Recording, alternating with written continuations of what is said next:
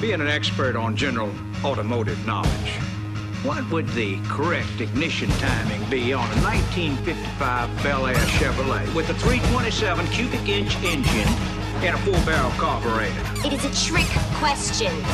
Watch this. Because Chevy didn't make a 327 in 55. The 327 didn't come out till 62. And it wasn't offered in the Bel Air with a 4-barrel carb till 64. However, in 1964, the correct ignition timing would be 4 degrees before top dead center. Get ready for another hour of Drive Radio, brought to you by Colorado Select Auto Care Centers. Got a question for the experts? Then give them a call, 303-477-5600. Now it's time to pop the hood and get our hands dirty. Drive Radio on KLZ 560 The Source. All right, and we are back. Drive Radio, KLZ 560. Thanks for joining us today. We do appreciate it very much.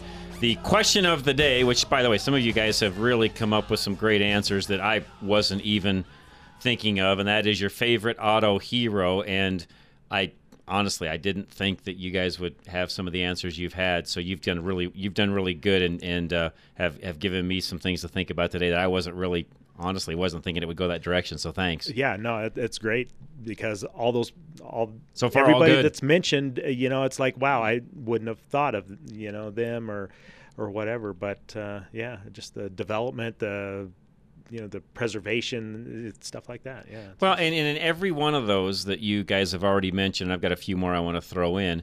They all really did contribute, greatly to what we have today, in the automotive world. Every one of them kind of played their own part, from Carroll Shelby to Duntov to, I think I mentioned Iacocca, which a lot of folks didn't. We didn't get into details with him, but we can go back even farther than that. And let's face it, there were guys back in the day like, the Dodge brothers and Henry Ford and Chrysler. And I mean, some of those guys in the early days, and there's some great History Channel shows, I should say, when it comes to the automotive industry, how things were founded and so on. I can't remember what it's actually titled. Yeah, the Cars That Made America, I think is what it's called. Right. I think it's Cars That Made America. By the way, great series. Yeah. And it's worth renting. If you can't get it for free or whatever, it's worth renting. It is. There's some great. Probably 3 or 4 hours of. It's awesome. In fact, I was asking Ken something at the last break, and the scene I was thinking of, Ken, is in that show. It's in the Cars That Made America. It talks about all the great car leaders. Iacocca being the inventor of the Pontiac GTO and right. Things like that. Well, and it's funny, people hear Iacocca, oh, that's if they're our age, well, that's the guy that saved Chrysler.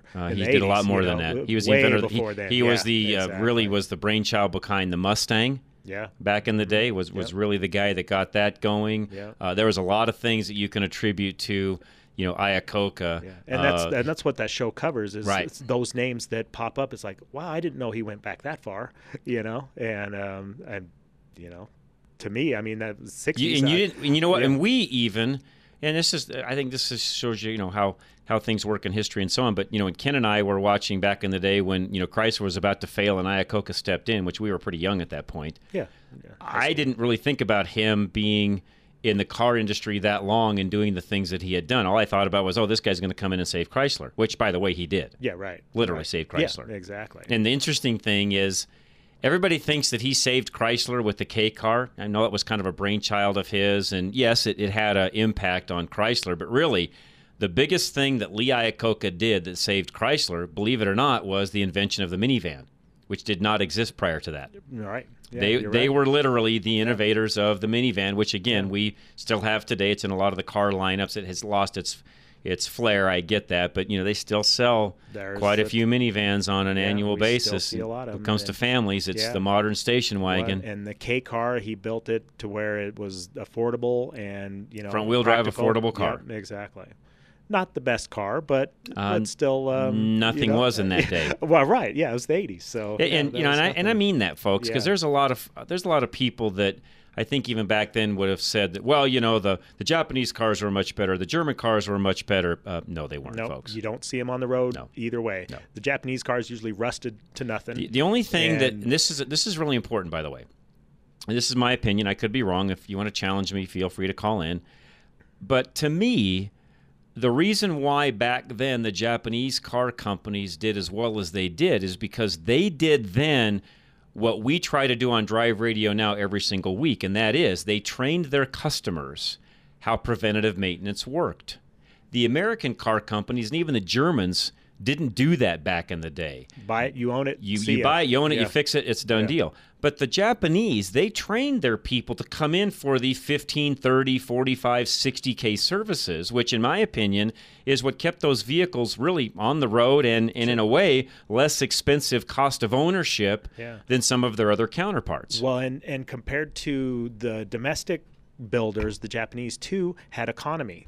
Where That's right. They did. They had that going for them. That's right. The domestic. They had mileage. Yeah, the domestic didn't.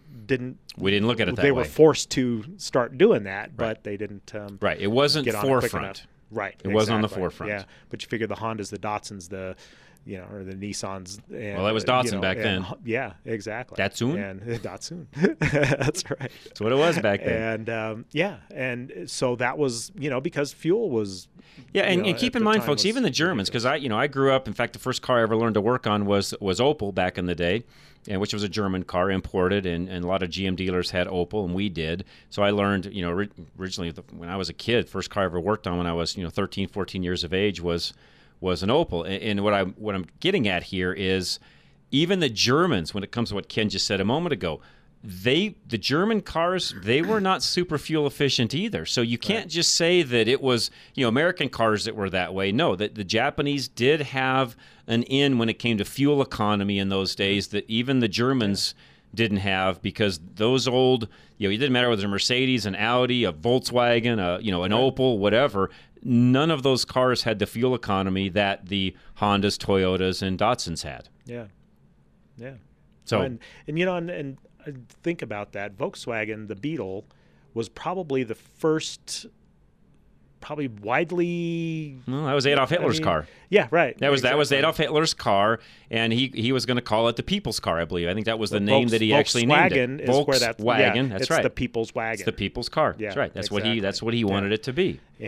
But that was, I guess, you look at some of the old, video or movies and stuff. You see Volkswagen Beetles like in the early 70s, where the Datsuns and the Hondas didn't really start coming out until late 70s to early 80s. So, yeah, mid at the earliest. Yeah, and even the mid 70s, I will tell you that foreign cars at that point, the Japanese cars, I should say, they were not that great in the mid 70s. Now you got to the 80s, they started to get much better, but those mid 70s cars weren't that great either. So again, I think the American car companies especially got some hits by the press that I don't know that they were 100% justified back in that day. I mean, some were. I mean, let's face it, they were not great cars. I get that, but some of the hits they took wasn't necessarily the car. I was talking to Ken at the top of the hour. I'm kind of a car advocate. I mean, you guys have heard me talk about that numerous times. I think a lot of times cars get a bad rap because the wrong person bought the wrong car. It really isn't the car's fault. I know there's some lemons and there's some cars that aren't so great through history, but in general, I'm kind of like Jay Leno. I look at it more of, the car itself, and is it being used correctly, not necessarily how bad or good was the car originally. So anyways, Tom in Lakewood, you got a couple of comments. Go for it, sir. Hello? Hello, Tom.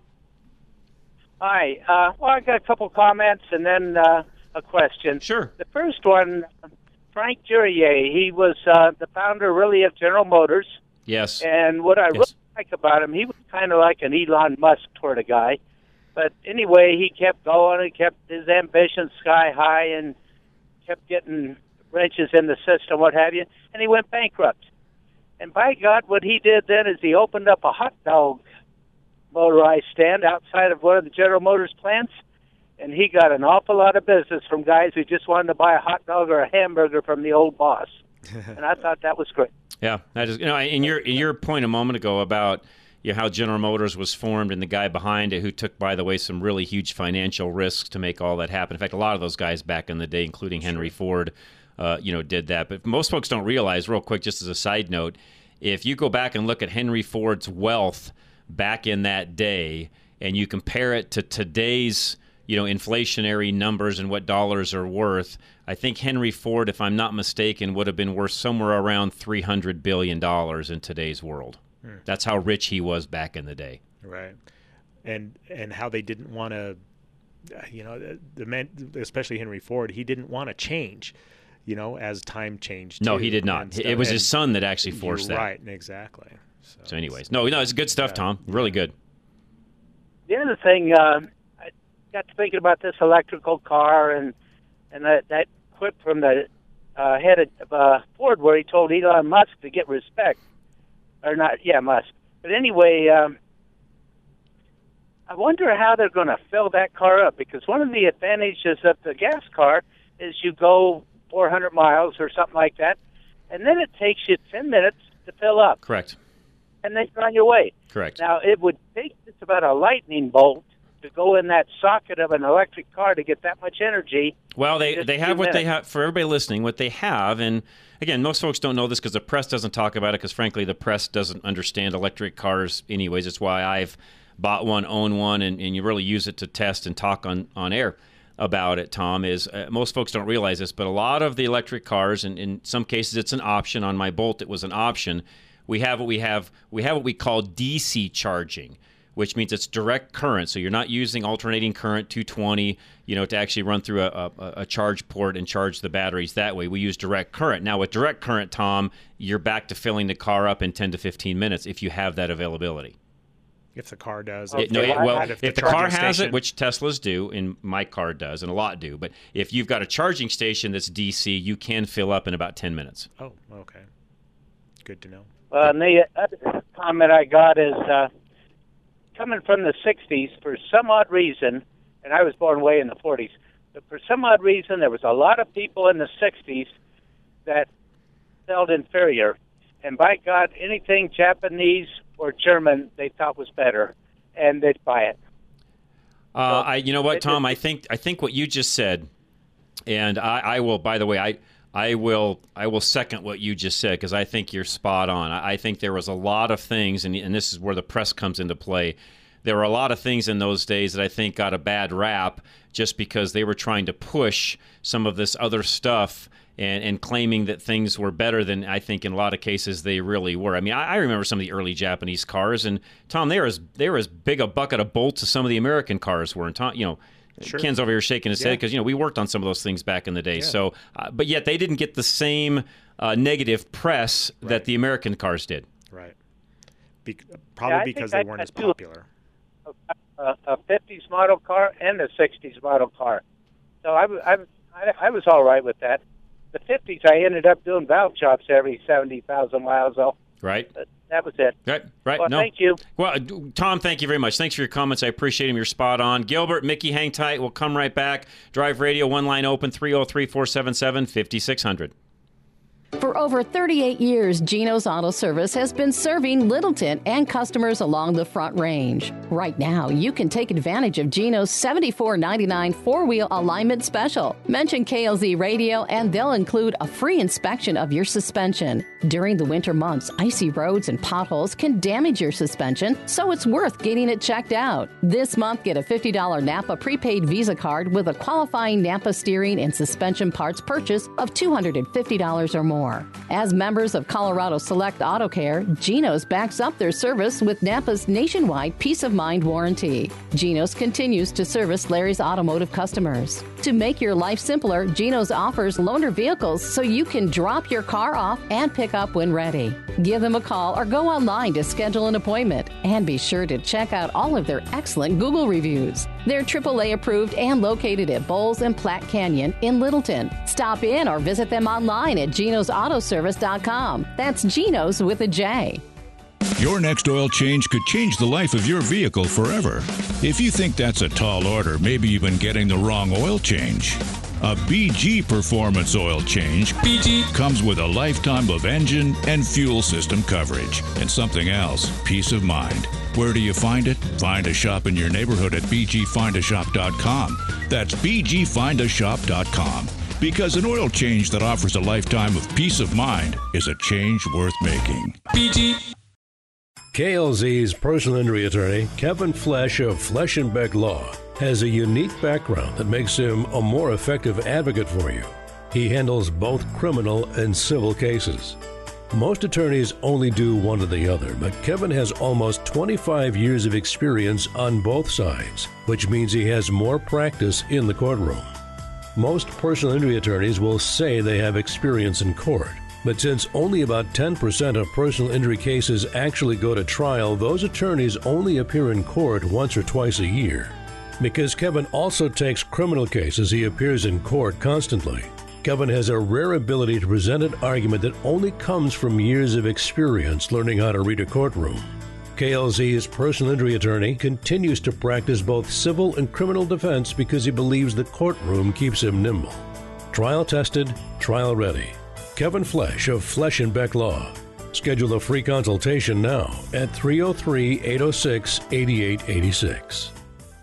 Napa know-how. A Napa guy knows that by the foot, there's no better ride than an old station wagon. Room for 6 people facing forward, 2 people facing backward, and a whole lot of luggage, lumber, and bicycles haphazardly strapped to the roof. If you can parallel park that beast, you can park anything. And with some quality parts and a little Napa know-how, you can keep your land ship running longer, stronger. It's not obsolete. It's a rare treasure. That's Napa know-how. Napa know-how.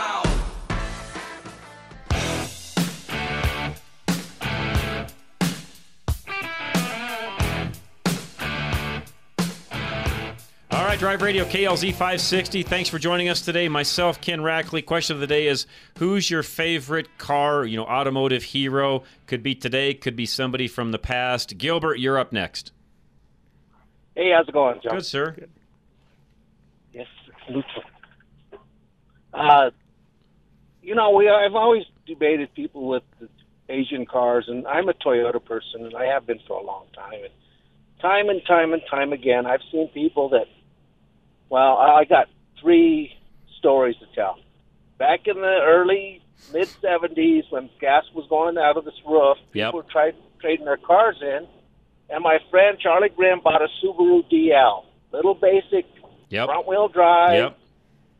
And I'll tell you what, he drove that thing for 10, 15 years. Another guy we knew, at that same time, bought a Chevette. Oh, they were terrible cars. Okay, my point, exactly. Must be in the car wash. Yeah, he must be. I can hear that. I can hear the old brush flapping, Gilbert. I'll be out of that in a second. Anyway, he bought the Chevette, and it lasted him maybe 3 years, and it was a POS. They paid almost the same kind of money. I think they each paid about $2,700. And then I had a friend named Larry Sting was his last name, actually Sting. And he was a Chevy guy. He had a Chevy Colorado. It was a 2005. Took care of that thing, babied it. He had money. He took it in all the time for service. Yeah, he left it. That thing left him stranded in a blizzard. His wife said, "You need to get rid of this thing." And he went the next day and bought, because I drove Toyotas, and he asked me about Toyota. I said, I like him. He bought a Toyota in 2008, a Tacoma, extra cab. He still has that truck to this day. And every time I see him, he thanks me. He goes, "Thank you." He says, "This thing's incredible. They never have a problem with it." It's that Chevy all the time. He had 2 major things go wrong with it in 3 years. It was under warranty, of course, but that last time his wife was upset because they got stranded in that blizzard. She goes, "You need to get I'm not denying that, Gilbert, but I will tell you that, I can also give you stories, myself included, where I'm now just selling some old plow trucks off that I'm still running that have a gazillion miles that are from the, early 90s, 91, 92, that I'm just now finally getting rid of it, that have plowed snow literally this entire time. So, I can go the opposite way and give you stories that go right along with what a Toyota does. Yeah. It just really, a lot of it comes down to the vehicle itself. Yep, exactly. I understand. Maybe I've gotten lucky over the years. No, I think, in general, and I think, vehicle. Toyota's got a really great reputation, and they have done a and I want to make sure everybody understands this as well. They've done a great job of building a very reliable vehicle, but keep in mind, part of the way they've done that in the truck side of the fence, especially when it comes to Tacomas and 4Runners, they've done that by putting a very reliable drivetrain in that vehicle, but also a very underpowered drivetrain to where nothing breaks because, no offense, there's not enough power there to break anything. And there's not. I'm not exaggerating when I say that. Right. I've got the 4-liter in my wife's 4Runner. It's, I think, 168 horsepower, 170 horsepower. Right. But I don't tow anything. I've never been stranded. Right, I've never gotten stuck in a blizzard.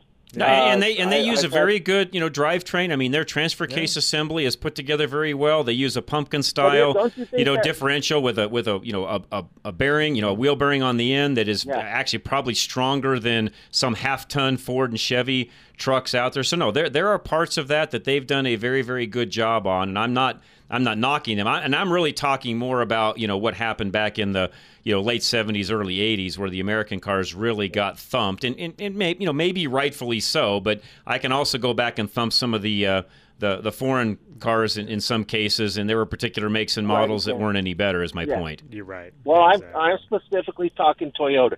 I don't care for Nissan or Subaru. I think they're not as reliable as a Toyota. I had a friend that had a Nissan pickup, a Frontier, and it lasted him maybe 7 years. And to your point on the Subaru, I mean, we let's face it, up until about 2012, I guess it is, 2010, 2012, Subaru had head gasket issues like no tomorrow, and even had a few after that. I mean, they're much, much better today, and they're a good car now, but yeah, they went through their growing pains as well. Yeah, well, but again, when they first, I'll tell you what, with the Subaru, you can't beat them things in the snow. I've seen a video where a stock Subaru went up that standing hill, and then all these custom trucks couldn't even get halfway. That's right. No, they're low center of gravity. They're their boxer engine. What they put together with all that. They were let's face it. A Subaru, give them credit. Subaru was really the inventor of the modern day all-wheel drive vehicle. Everybody else pretty much copied what they did to have what they have today. Right. Subaru was the first.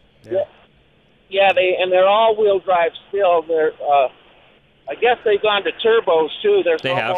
They have. Yeah. No, great comment. No, Gilbert, I appreciate it. I'll let you get going there and continue on with what you're doing. I appreciate that. Good comments. Mickey in Denver is next. Go ahead, Mickey. Oh, got a whole bunch of stuff here. For Randy up in Great White North,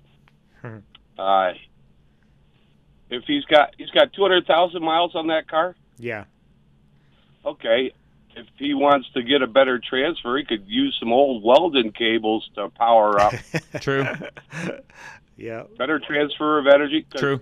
There could be corrosion in those cables. I doubt if he's done a voltage drop test between the battery and the starter or things like that. That could make the difference for him.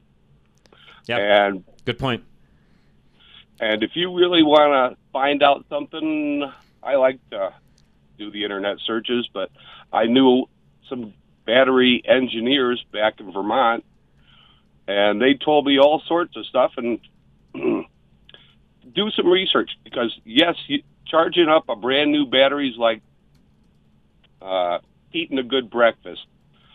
Even if it's a brand new battery, it got a quick charge to get it out, to get it sitting on a shelf. You want it to last longer, do a full charge on it with a trickle charger. You can restore an old battery with a trickle charger if you want to let it sit for a day, trickle charge it up. Next up, on the Japanese cars. Yes. 70 Datsun 240Z changed the world, because all of a sudden little Japanese cars were cool. Mm-hmm. Yeah. I'll give you that. Yeah, it was. Mm-hmm. Next up, as for bucket of bolts, rust-prone upstate New York, they tended to rot down real quick. But I had a Datsun Honeybee, and 1,200 cc's, and you could tank up with that. Back in '74, you couldn't buy a tank of gas. True. All right. That little thing went around. I ran with my Chevelle. I ran out of gas waiting in line to get gas. Yep. The Honeybee, you filled it up and you went for 2 weeks. Was that like a B210 or something like that? Yep. Yeah. It was a special edition B210. Yep. Had a little honeybee on the right. I remember that. fender and on the glove compartment. I mean, wasn't real fast, but damn thing got good mileage. Right. I mean, compared to the Chevelle, it was a wonder. Sure. Different, total different vehicle. Yep. Yeah, a whole different world. Yeah. And it was reliable.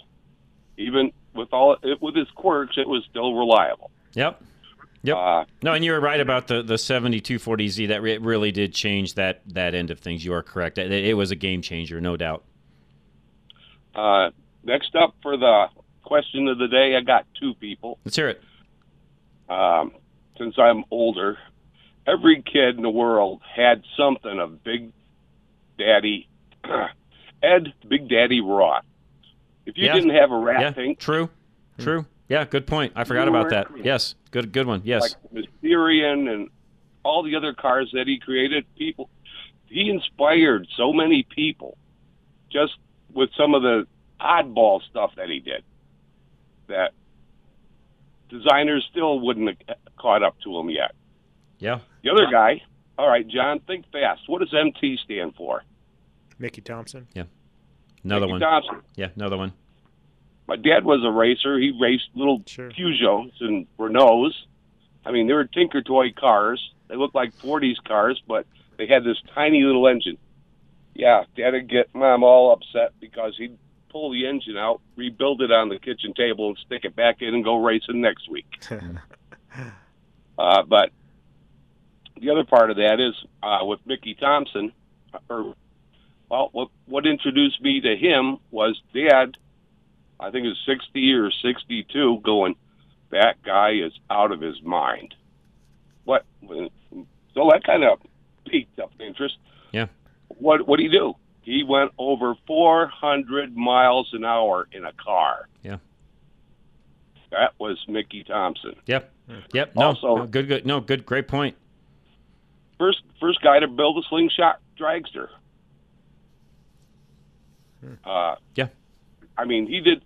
Okay, then he split off into building speed parts and other stuff so he could support his habit. Sure. And everybody's had a set of Mickey Thompson valve covers. They might not have known it was Mickey Thompson. They just know they were MTs. They were cool, or Mickey Thompson tires, it's like there wouldn't be any SEMA if there hadn't been a Speed Equipment Manufacturers Association that SEMA morphed into. Yeah, and talking about some of the stuff, somebody mentioned it earlier, but Don Gartlitz, which don't forget, he was the innovator of the rear-engine dragster because of the accident that he had when the front-engine dragster blew up, and I think it damaged his foot, if I'm not mistaken. So he came up with a rear-engine dragster, which, of course, is what we still see today when it comes to top fuel dragsters. Yep. So, yeah, no, good stuff. Mickey, you got to run to break. Thanks. Always great talking to you. Mike in Highlands Ranch, hang tight. We'll come right back. Question of the day is, who is your favorite automotive hero? I got a lot more that we'll get to. If you guys don't mention them, I will. We got a couple lines open, 303-477-5600. Halfway Point, Drive Radio, KLZ 560.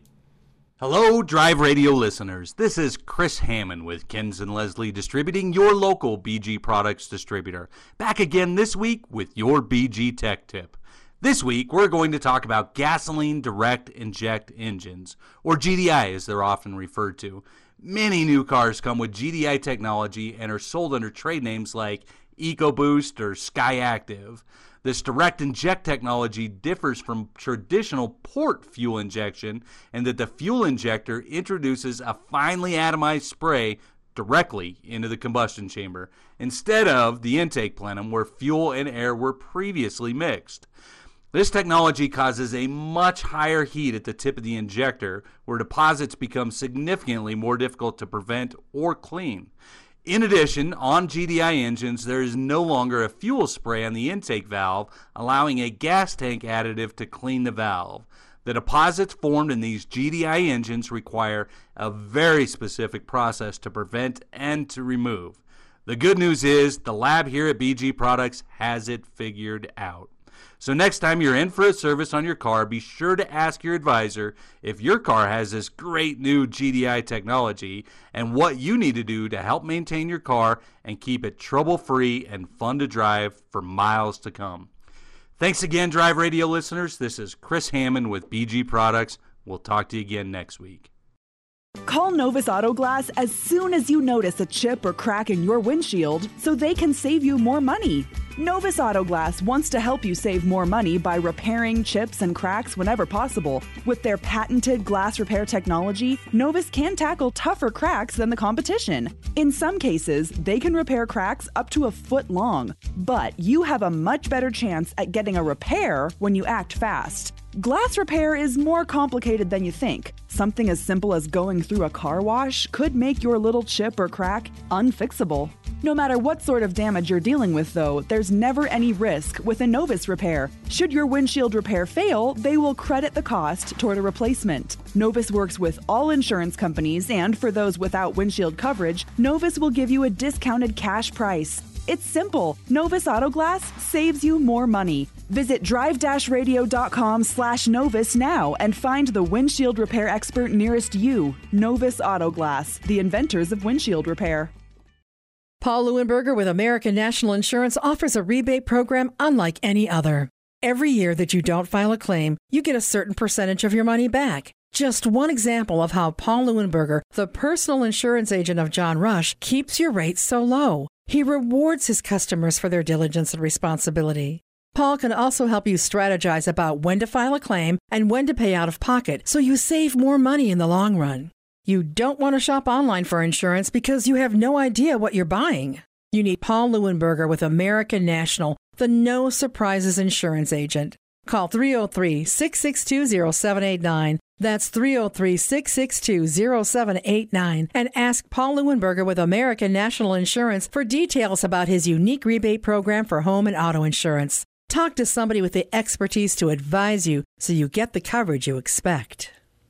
Barber's Foods has been selling only the highest quality organic, antibiotic-free, and natural food products in Colorado for over 70 years. Their mission is to provide only the best food found in the marketplace from family farms they know personally. Right now, click on March Madness Specials at the top of barbersfoods.com to find these specials and more. Barber's Farms, ground beef, made in Colorado, from Colorado raised beef in 1-pound packages, only $2.99 a pound. Thunder's Catch Alaskan Salmon, whole fillets on sale in March for only $12.49 a pound. And pre-order your Beeler's Duroc non-GMO spiral ham before Easter. Don't spend $100 or more for a spiral ham from a retail outlet. Buy wholesale and get a better ham at a better price from a family farm that Barber's Foods knows personally. Place your order today at barbersfoods.com.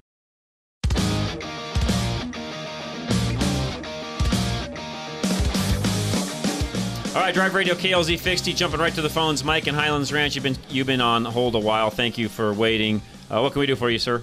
John, good show again today. Thank you. I have a scan tool question. Yeah. You guys were chatting with a fellow earlier, and this is something that has driven me crazy for a long time.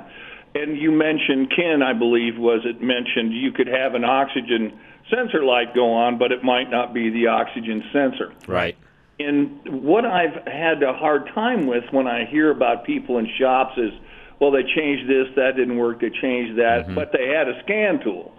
But isn't the scan tool and the code reader, and don't you need a book to go along with that? Just having the tool does you no good. Right, exactly. In a lot of cases, it's not even the book, it's the OEM website that we use. You're right, the OEM website. It's all the info. Yeah.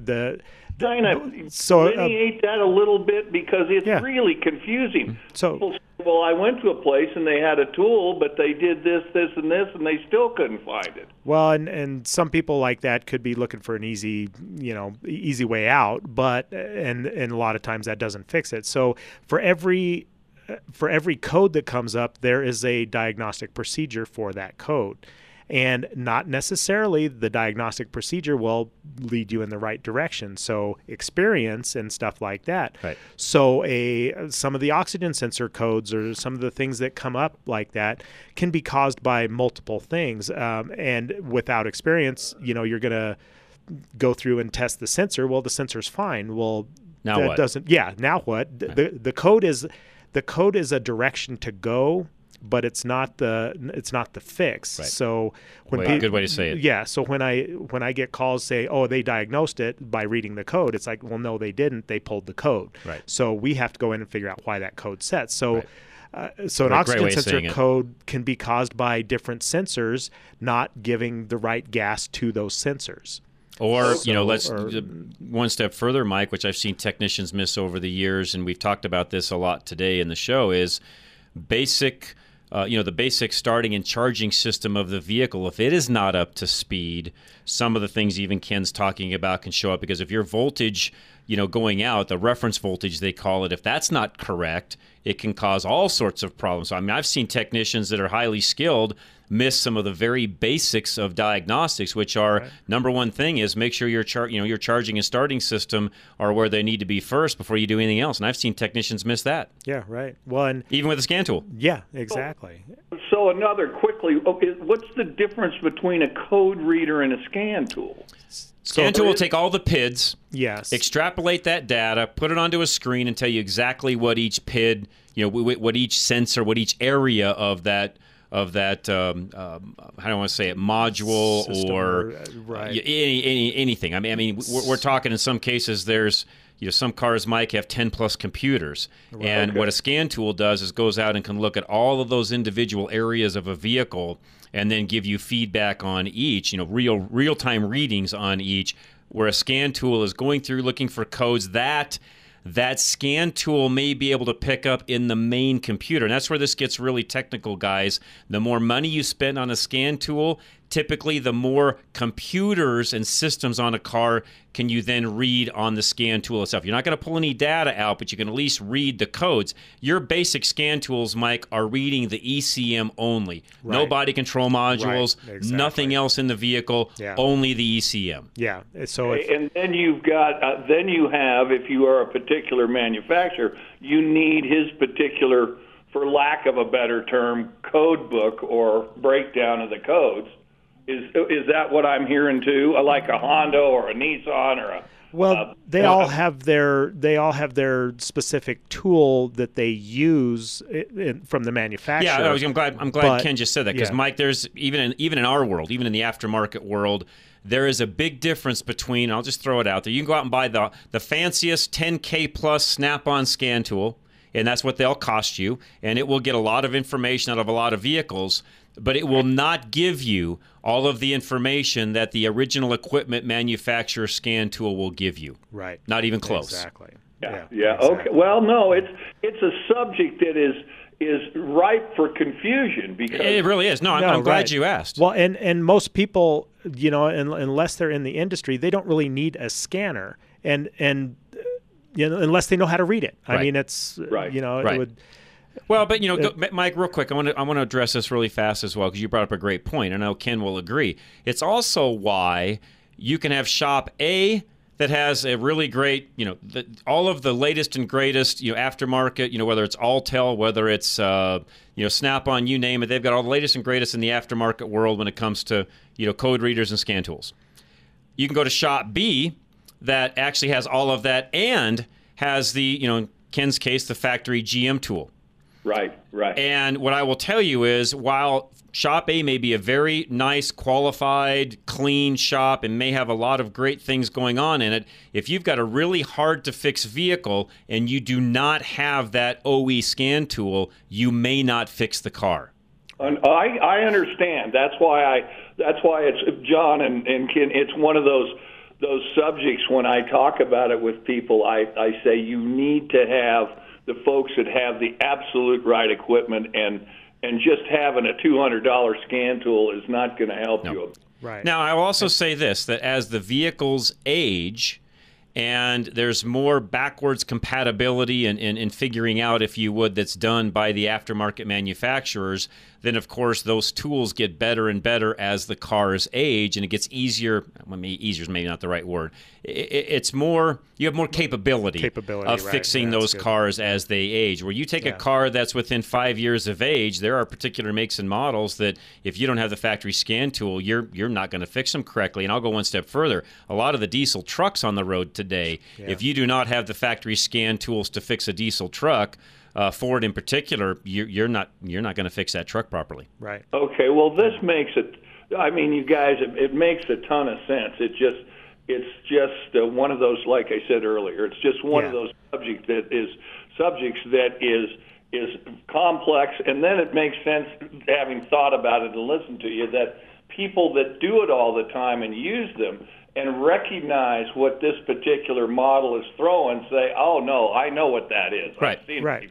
Yeah, exactly. And when I said I had a $200 scan tool, that's just me. I carry it in my trunk, right? And that's just I wasn't making a statement. No, sure, no, and it's something that it gets me some information that a code wouldn't, right? And I can look at that, and most of the time, I might be able to figure out something, and that's just for friends and neighbors and family whatever. members. Right. Yeah, exactly. Right. And I've got the same thing, so I understand exactly what Ken's talking about. It's a baseline. Right. That's it's all like it is. carrying a screwdriver and a pair of pliers. That's right. That's right. Pretty much it. Yeah. More information, it just helps better decision. Right. Exactly. But real quick, Mike, I wanted to add too that I've seen over the years, even as a shop owner and even of course now consult and do some of that as well. And I can tell you that I've seen some really highly skilled technicians that get a make and model of vehicle in their bay that they may never have seen before. And I don't care what scan tool they're using. If they don't know that vehicle, they're not fixing it. Yeah. I get it. I understand. Yeah. I get it. That makes sense. Yeah. That makes sense. So anyways. Well, thanks. Thanks, fellas. Mike. I thought the Jay Leno comment was... It was awesome. I thought that was right out of left field, but boy, what a great no, so guy. far I think that one of ones I would have never thought of right now, it's top because he really has done a lot for the automotive world. He really has. Yeah. Great show, John. Thanks, Mike.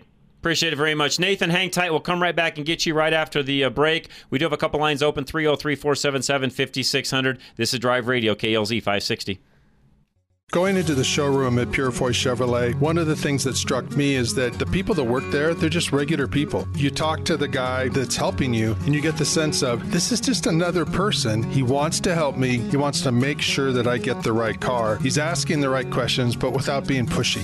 I just get a sense that he's really invested in what I need to find for my family and for me.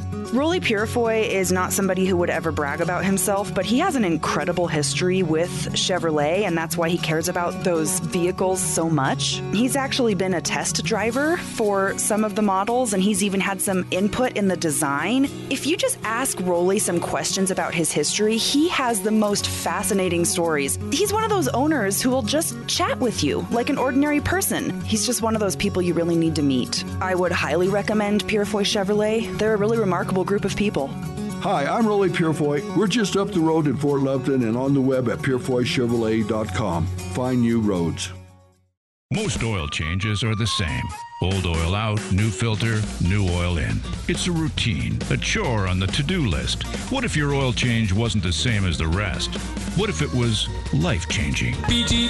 A BG oil change can change your life because it comes with free lifetime protection for your engine and fuel system, which means a lifetime of peace of mind for you. Find a shop near you at bgfindashop.com. That's bgfindashop.com. BG.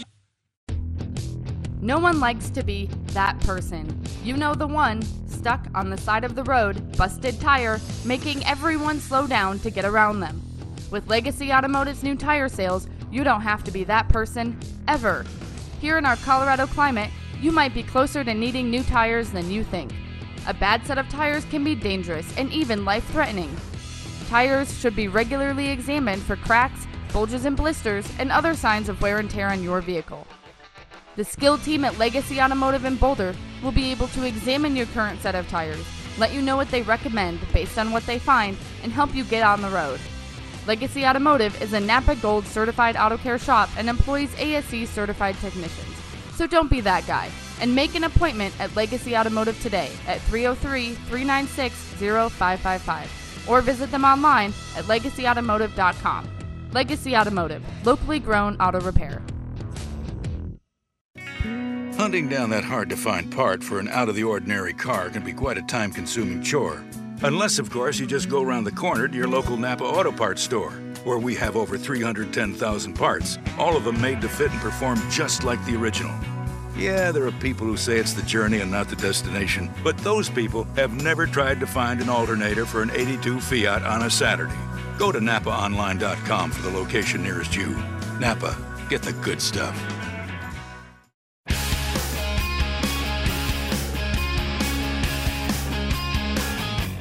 All right, Drive Radio, KLZ 560. Myself, Ken Rackley, TuneTech Automotive out here in Aurora.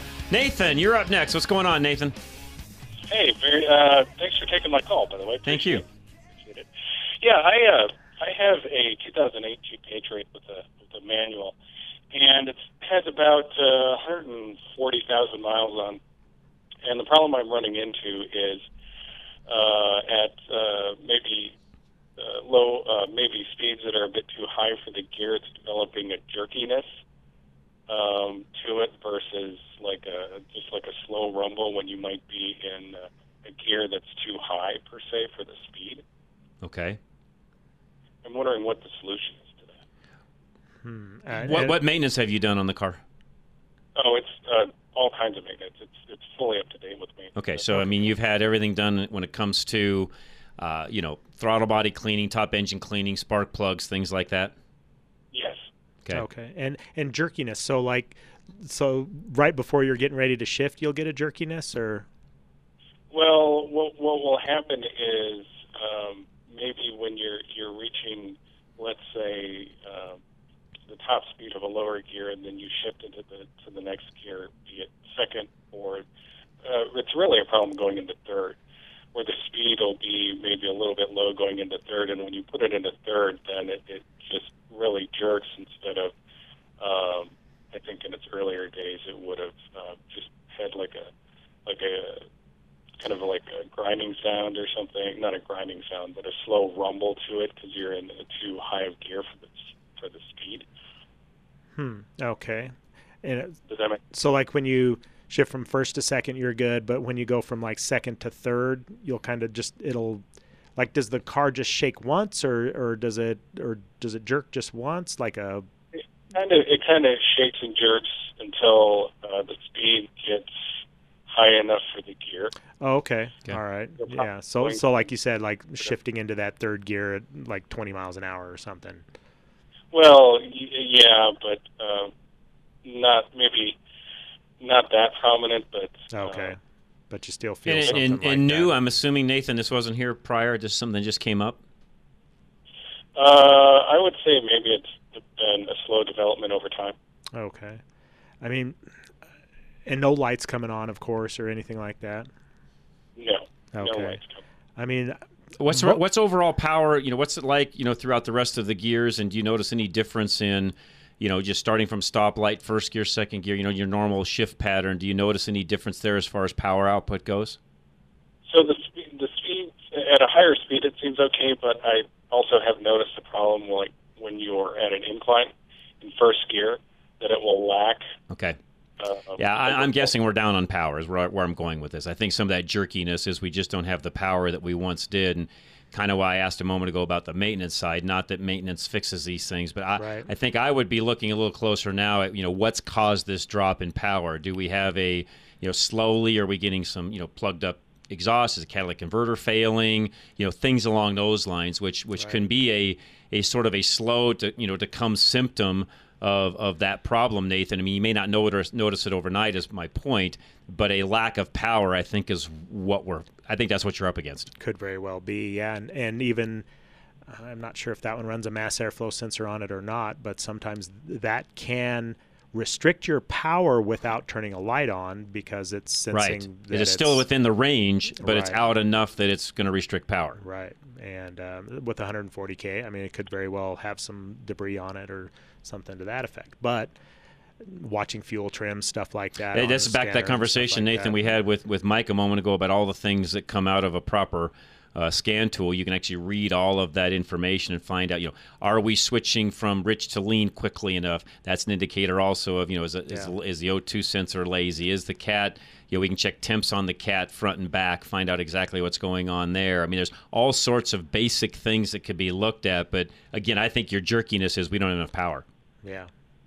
That would make more sense. That's my. I mean, I kind of almost put myself in the driver's seat driving that, and kind of feel what you're talking about. And my gut feeling is we're just lack of power right now. When I was kind of thinking before you said that, I was kind of thinking maybe there's a motor mount or something that's sagging just a little bit that's maybe causing that, but that wouldn't be a lack of power. No, that would be a lack of power on your going up inclines, first gear, things like that. If you're down there, And again, we could have something, a good top engine clean. Nathan might fix this. I mean, there's numerous things. Again, somebody just needs to go through and kind of take a step-by-step approach to find out why is it down on power. Because I'm almost positive it is. Yeah. I see. So run it in for a good evaluation. Yeah, I think somebody just needs to take a good look front to back, find out, do we have good airflow coming in and out? Do we have an issue going on the intake side, mass airflow sensor, like Ken said? Do we have an issue with the cat? Is the cat flowing freely? Right. Is it a combination of those two? By the way, if it runs rich for too long, that can be a problem with the cat. I mean, we got lots of things that can go on and contribute to this. What is it? Yeah, right, exactly. And did it, in your history with it, has it ever had a misfire to it? No check engine light flashing or anything? Great question. It's had a check engine light, but it's always been something simple. Oh, okay. Okay. Yeah. For instance, like a gas. And what fuel have you always ran, Nathan, or does it vary? I always run. You mean as far as where it's purchased? Yeah. Where do you buy gas at? Like at Shell or Mobil. Okay, good. So those are top tier station. That helps. They've got the better ad packs in them. I mean, again, if you were buying Safeway King Soopers gas, the whole life of the vehicle, then I could be almost saying also that, and we still could have, some internal carbon buildup, which would also cause some of this. Carbon inside of an engine is like a big sponge. It actually absorbs the fuel, doesn't let it ignite like it should. It drops the power down because of it, and that also can be a cause of what we're talking about. And what year was it? I missed that. 2008. So carbon buildup could definitely be a factor. Okay. Yep. Yeah. Okay. So something more than a simple injector. I'm guessing. You would typically notice if you had a bad plug, bad injector, you'd have a check engine light typically turning on, and you'd know that all the time. You'd feel it constantly. Again, I think in this case we're just down on power some way somehow. Yep. Just enough to cause your symptom there, and Okay, very good. Well, thank you. You're welcome. No, Nathan, thanks. Great question, by the way. And these are a little tough when you're not in the vehicle driving it, but everything you're describing, I would say we've got something that's a little awry. And again, it goes back to our conversation we had with Mike for a while, which is, knowing how to read the scan tool, which particular areas do we need to be focused on, but on the same token, as a technician, looking through all of those things and just knowing right off the bat, is there something out of whack? Right. I was looking for the correct word earlier. What a good scan tool also does is has the ability to look at all the monitors that are in the computer, monitoring all of the different sections of the vehicle itself, especially of the powertrain, and then knowing, because monitors have to be functioning properly. And you can actually, with a scan tool, in some cases, look and see, is a light about to come on? Right. It maybe isn't fully on yet, but is it about to come on because the monitor is about to turn it on? Those are also things that somebody with a good scan tool with knowledge can look at and tell, right? Yeah, exactly. It'll give a history on those monitors, and it's like, okay, this has failed, numerous times in the past, 50 drives or something like that. Right, and if we up that a little bit, it's going to turn the light on, but it's not right now. It's not, right, exactly. It's not failing enough to turn the light on, so it's still an issue, but it's not. Right, and that's what I mean by, that's the difference between having a good scan tool that can read all of that, as Ken said earlier, versus just going to a parts store or picking up on, wherever, Amazon, eBay, Napa, Right. the $50 code reader. Not saying that's bad, that you shouldn't have a $50 code reader. I mean, let's face it. If you just got a loose gas cap and it tells you that, and you can go tighten it up and off you go, great. Yeah, exactly. Problem solved. That's better than nothing. Right. But there's that's rarely the case. Right. Exactly. I guess what I'm trying to say. Yeah. That's rarely the case. Rarely, So, all right, we're going to take a quick break. We'll come back. Another full hour coming your way. The question of the day is your favorite automotive hero.